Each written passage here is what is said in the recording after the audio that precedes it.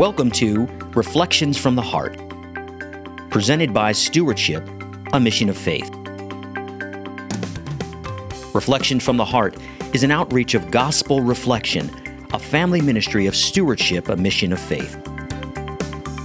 For the next 30 minutes, please join us as we break open the bread of life in the gospel reading for this Sunday's Mass, as we invite the same Holy Spirit who inspired the biblical writers to inspire us today.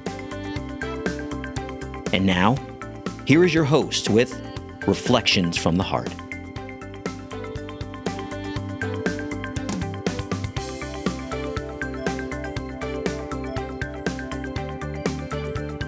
Welcome, everyone, to another session of Reflections from the Heart. My name is David Abel. Today I'm joined by Cameron Norris. Welcome, Cameron. Thank you so much. It's a pleasure.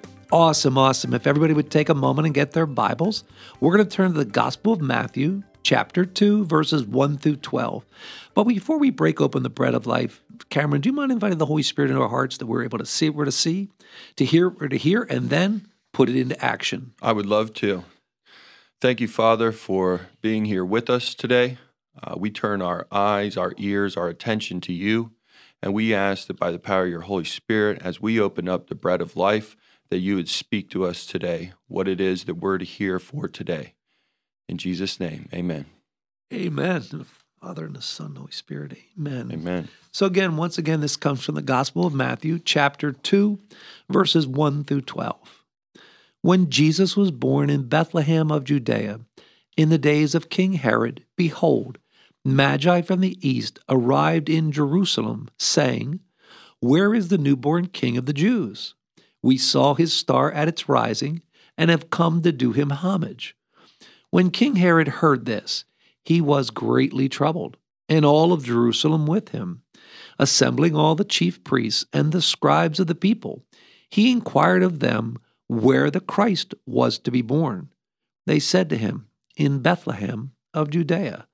For thus it has been written through the prophet, and you, Bethlehem, land of Judea, are by no means least among the rulers of Judea, since from you shall come a ruler who is to shepherd my people Israel." Then Herod called the Magi secretly and ascertained from them the time of the star's appearance. He sent them to Bethlehem and said, "Go and search diligently for the child. When you have found him, bring me word, that I too may go and do him homage."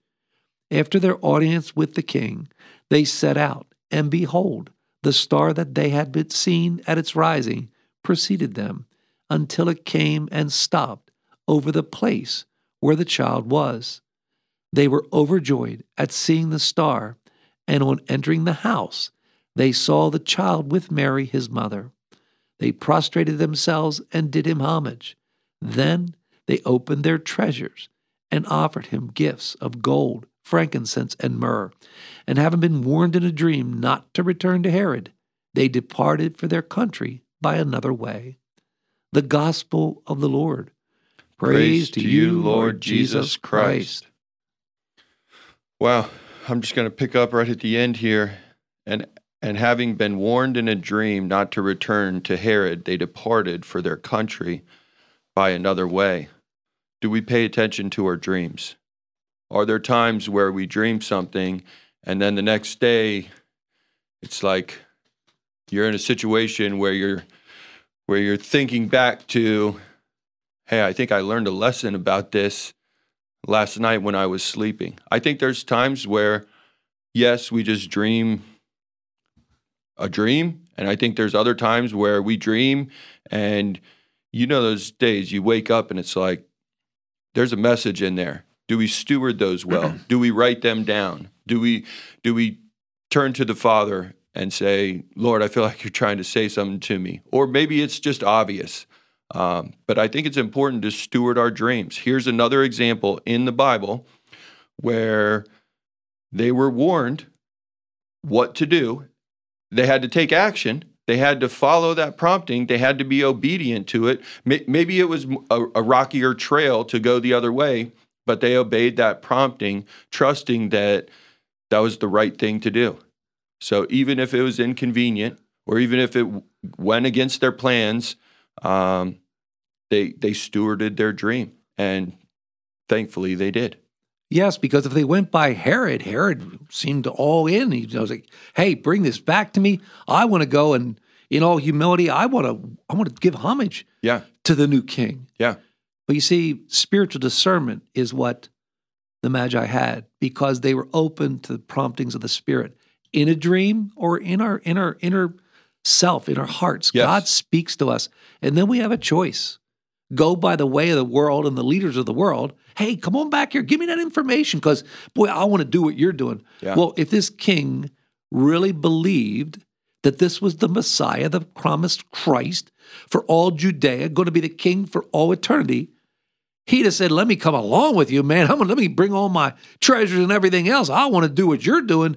This is it. The time has come. That's not what he did. that's right. Instead, he plotted to get rid of the Christ child because you know what?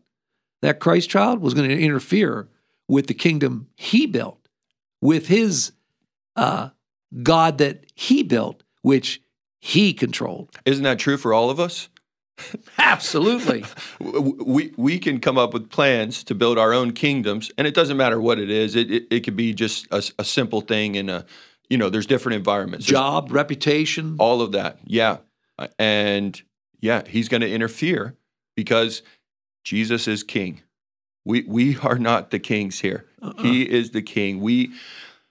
He loves us. He brings us in through adoption. Like we're enfolded into him, but Jesus is king. So anytime we put something or we build a kingdom that is going to take our worship, so to speak, our attention, our time, he's going to interrupt those plans because those things they don't last. They don't stand the test of time.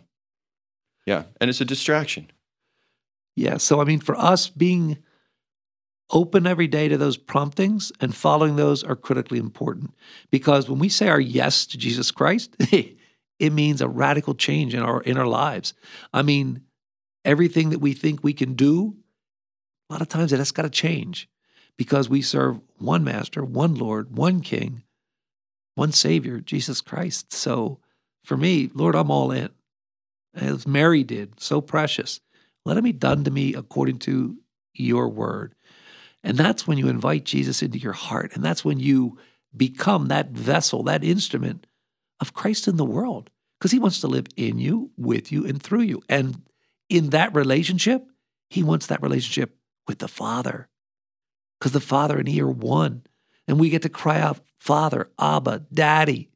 Man, I'm telling you, I'm all in, Lord. Whatever you want me to do, however you want me to be a vessel of your mercy, your compassion in this world, let the Christ child be born in the manger of my heart. Let me then go with haste to those in need as Mary did. Let me take Christ, the light of the world, and be that light to others that leads to you. I'm all in. It's an exciting time. It's an exciting time we live in. Yeah, I love it. So in the middle here said, he sent them to Bethlehem, and he said, go and search diligently for the child.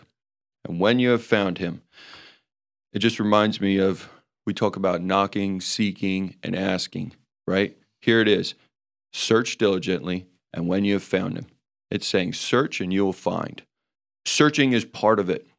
Part of it is knocking. Part of it is asking. Like that's part of the role that we get to play, where we talk about we want a relationship with him, right? We want him to be a part of every part of our lives. Well, it takes us, that means we need to take steps in order to pursue that. And part of it is just here. He said, go and search diligently. Are there times where, whether it's at work or at home or with friends or whatever it is, and we say, Lord, I want to see you in this. I want this.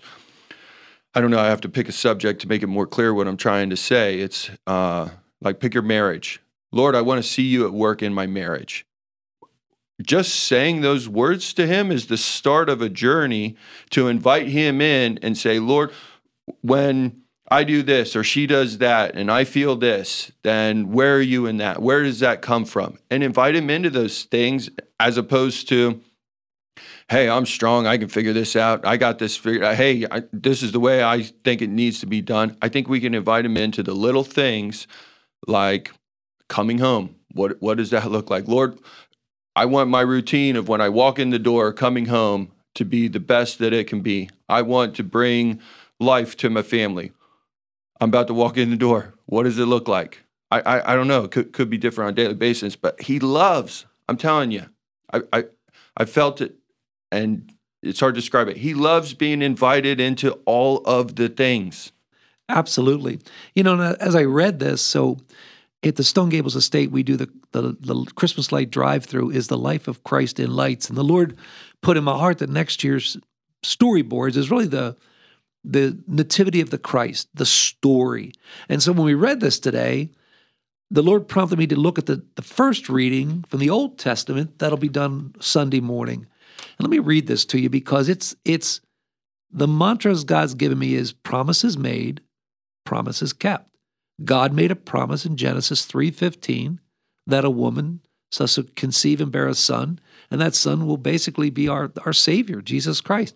So for me, here's another promises made, promises kept. This came thousands of years before this event from the book of Isaiah, chapter 60, verses 1 through 6. Listen to the words and see what you see and hear what you hear that takes place at the birth of Christ. Rise up in splendor, Jerusalem. Your light has come. The glory of the Lord shines upon you. See, darkness covers the earth, and thick clouds cover the peoples. But upon you the Lord shines, and over you appears his glory. Nations shall walk by your light. That's the Magi. And kings, that's why we have kings in our creches, our nativity scenes, by the shining radiance. They're following the star. Raise your eyes and look about. They all gather and come to you. Your sons come to you from afar, and your daughters in the arms of their nurses. Then you shall be radiant at what you see. Your heart shall throb and overflow. Here we go again. For the riches of the sea shall be emptied out before you. The wealth of the nations shall be brought to you.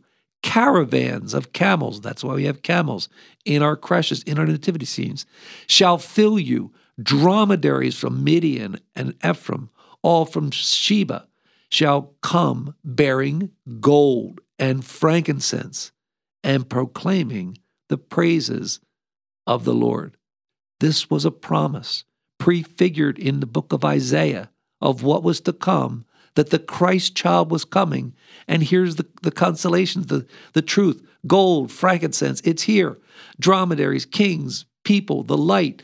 It's amazing how throughout the whole entire Old Testament, it is prefiguring what's going to happen, the promises of God, that's what's going to come. Christ, the salvation of all the world, is coming. And that's what we're reading about today, here, and now. Wow. I'm going to dive back into this. And on entering the house, they saw the child with Mary, his mother. And just think of what that day was like for the family, or specifically in this case for Mary. I don't know if people knocked on doors back then. Now, you show up to somebody's house, you knock on the door, ring their doorbell.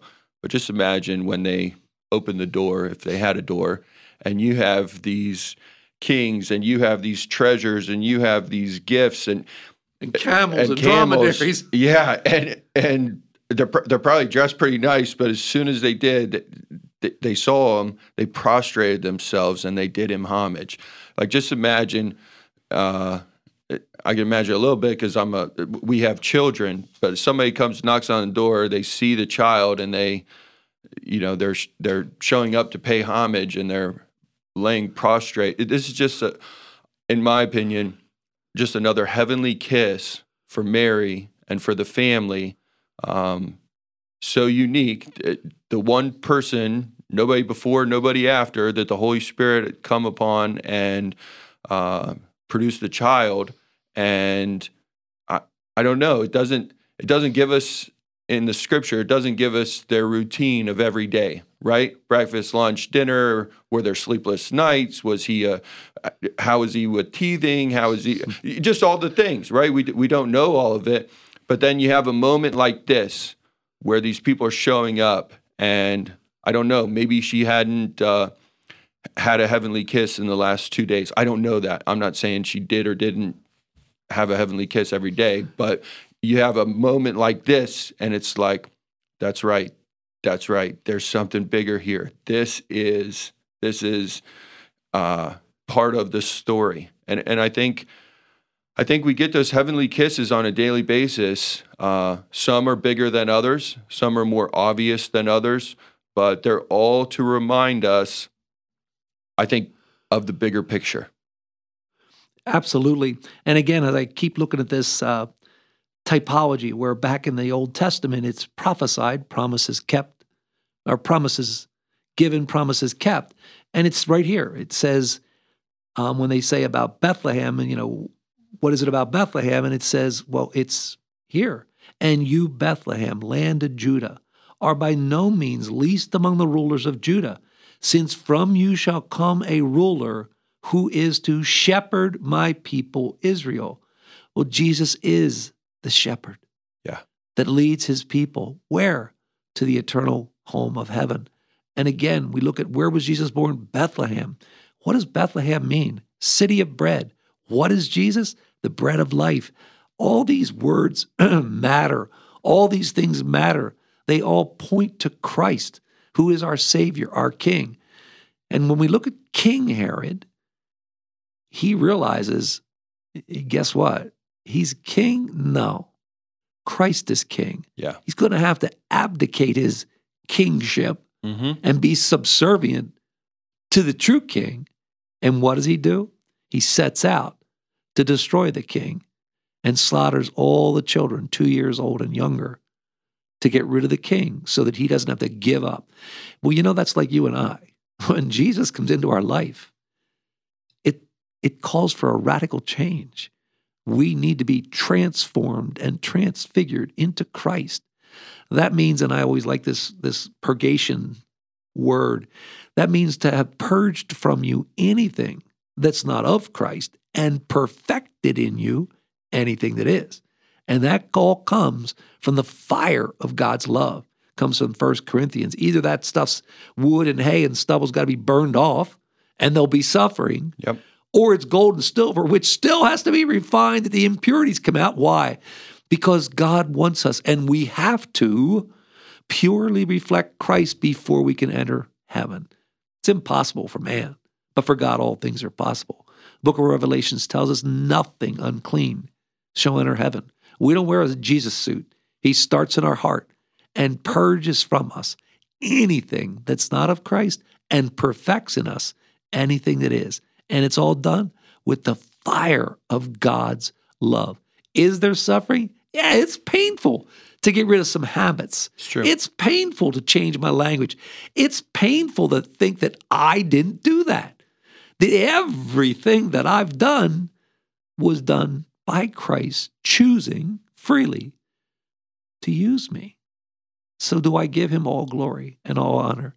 At Mass this past Sunday, Father was challenging us. What were you grateful for? It's New Year's Day. What are you grateful for last year? And somebody said, 11 things. And somebody else said something else. And I'm sitting in the pew and I'm thinking, infinitesimal. I couldn't sit here and name all the things I'm grateful for. I'm grateful to wake up. I'm grateful to take a breath. I'm grateful for my health. I'm grateful. It's infinitesimal. And then the Lord speaks to my heart and says, well, let me ask you a question, David.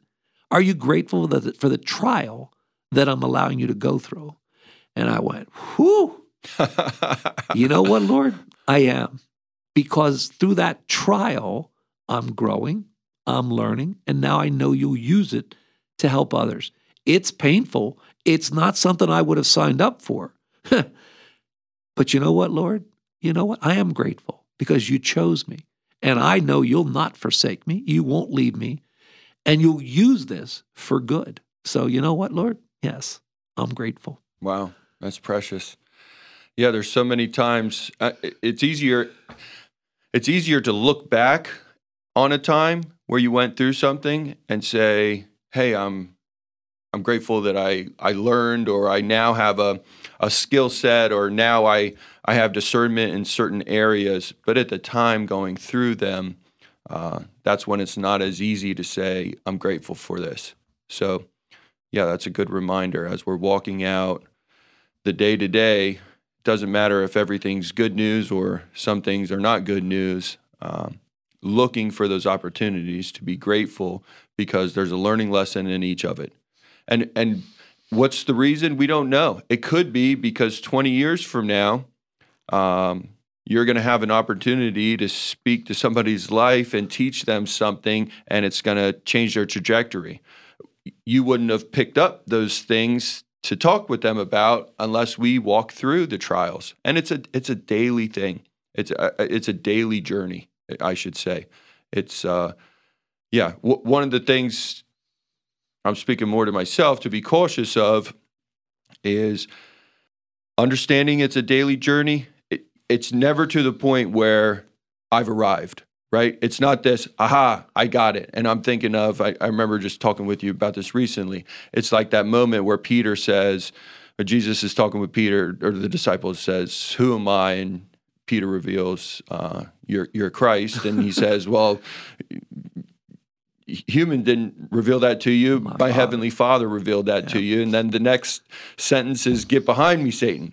So, yeah, it oftentimes it's in those bigger moments where it's like, aha, I got that one right. Okay, well, just hold on. That doesn't mean like you haven't arrived yet. Yeah. So that's what we're talking about. Also comes with a warning. It's a daily journey today. It's going to be a daily journey tomorrow. It's going to be a daily journey a year from now. Yeah, and again, that word purgation. I'm so grateful for when I started at age 46, I'm now almost 65. I turned 65 this month. Whoa. It's amazing how I can see the change and how people see the change. But let me tell you what, it is a journey. We look at the Magi. You understand that they looked for the sign. When they saw the sign of the star, they journeyed. We don't know if it was 1 year, 2 years. We don't know that. We know it's somewhere in that realm because they came from all over the world. Right. And it doesn't say 3, it just says Magi. So these are people that look for the signs. Well, bring it forward to today, you hear a story, you see a sign of Christ. Well, guess what? That's only the beginning of your journey. Because lip service, just saying the words, is merely lip service. It doesn't last long. No, it doesn't. And then you journey. And your journey of life through every day and everything we go through, stop and say, Lord, what do you want to teach me? You shared about dreams, Cameron. I was thinking, there's probably been about 7 dreams that I've had that have been prophetic. They were for others. They were for me. That's all that I remember. But when I wake up and remember them, it is vivid. And then God uses them. It was amazing, the different ones I've had. But I need to really stop because you know what? I'm probably missing a lot of them because I don't ask God, okay, I had this dream. What was that? What did that mean for me? So I think it's important for us in our daily reflection in the evening, when in the morning we wake up, Lord, I had this dream and this was it. What did it mean for me? And it may have been nothing. But if we don't ask the question, we're not going to know the answer. And the help God wants to give us, we're not going to get it. So, and everything I go through in life, both from a dream or in life experience, I want to learn. Because if I don't learn, I can't teach. But if I learn, then I can teach, then I can help others. Then Christ can truly flow through me the way he wants to. Yeah. As you're sharing that, I'm reminded of a story. A coworker years ago, somehow we got talking about dreams. And, he was challenging me. And he was saying, listen, it all sounds good, but I'm not buying it, that there's significance to it. He said, for example, I remember my dream last night. It didn't make any sense. I was driving my car. I pulled up to a 4-way intersection, and this red truck came from the side and ran the stop sign and, almost hit me, and it woke me up, and it ruined my sleep, and it, tell me the spiritual significance to that one. And I said, listen, I don't know. I said, what if, I don't know this, but what if it was a warning? Maybe the next time you pull up to a 4-way intersection, be a little cautious. I don't know what it is. Well, I get a call that night that he pulled up to his four-way intersection at his house, and a red truck ran the stop sign. And if he wasn't entering that intersection with caution, it probably wouldn't have been good because the truck was going really fast. So that series of events, and listen, when I was answering saying, I don't know what it was, I'm thankful that the Holy Spirit was speaking through me, because truly my brain wasn't smart enough to come up with, maybe it's a caution, maybe it's a warning. I don't know. I'm convinced that some dreams can be warning based on that experience, but it was beautiful because that started a faith journey. It opened the door to having conversations with this coworker, where before it was almost like, yes, I would share, but he would criticize, or he would say, and that moment was like, listen, I don't know what happened, but that series of events, you can't make that stuff up. I want to talk more about it. What is this thing you call faith? Yep. And I was riding in a car to Mass one time with a friend of mine. He hadn't gone in months, but he wanted to go that day. And on the way to Mass, I said to him, I had this dream last night. I said, I don't understand it, because it's not about me, I don't think, because I don't have thoughts about, another woman, I'm married. I don't understand. I went through this whole dissertation of this dream, and the guy didn't say anything. When I was done, he said, David, that dream was for me. Whoa. I was going to step out. I was on this internet chat, and I was going to fall. That dream was for me, and the warning was for me. I didn't know that. Right. That man hadn't gone to Mass for me in months. Right. So, ladies and gentlemen, God's going to give us promptings. God's going to give us things. Ask him what we're to learn, and then let him use you to be an instrument and a vessel of his love in this world. God bless each and every one of you. Happy New Year.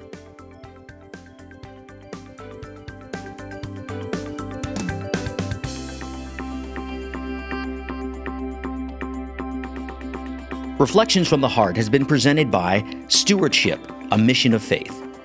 We hope that you've been blessed and encouraged as you listen to Reflections from the Heart. If so, please consider participating in a gospel reflection group. For more information on locations and times of gospel reflection groups, or how to start a gospel reflection group in your area, and to learn about all of the family of ministries, please visit our website at stewardshipmission.org or call us at 717-367-0100. Stewardship, a Mission of Faith, is a 501c3 nonprofit organization and depends on donations from people like you to make Reflections from the Heart possible. If you've enjoyed this broadcast, please prayerfully consider partnering with us by making a tax-deductible donation by visiting stewardshipmission.org or call us at 717-367-0100. On behalf of all of us at Stewardship, a Mission of Faith, thank you for listening. And until next time, may God bless, protect, and guide you on your journey home to Him.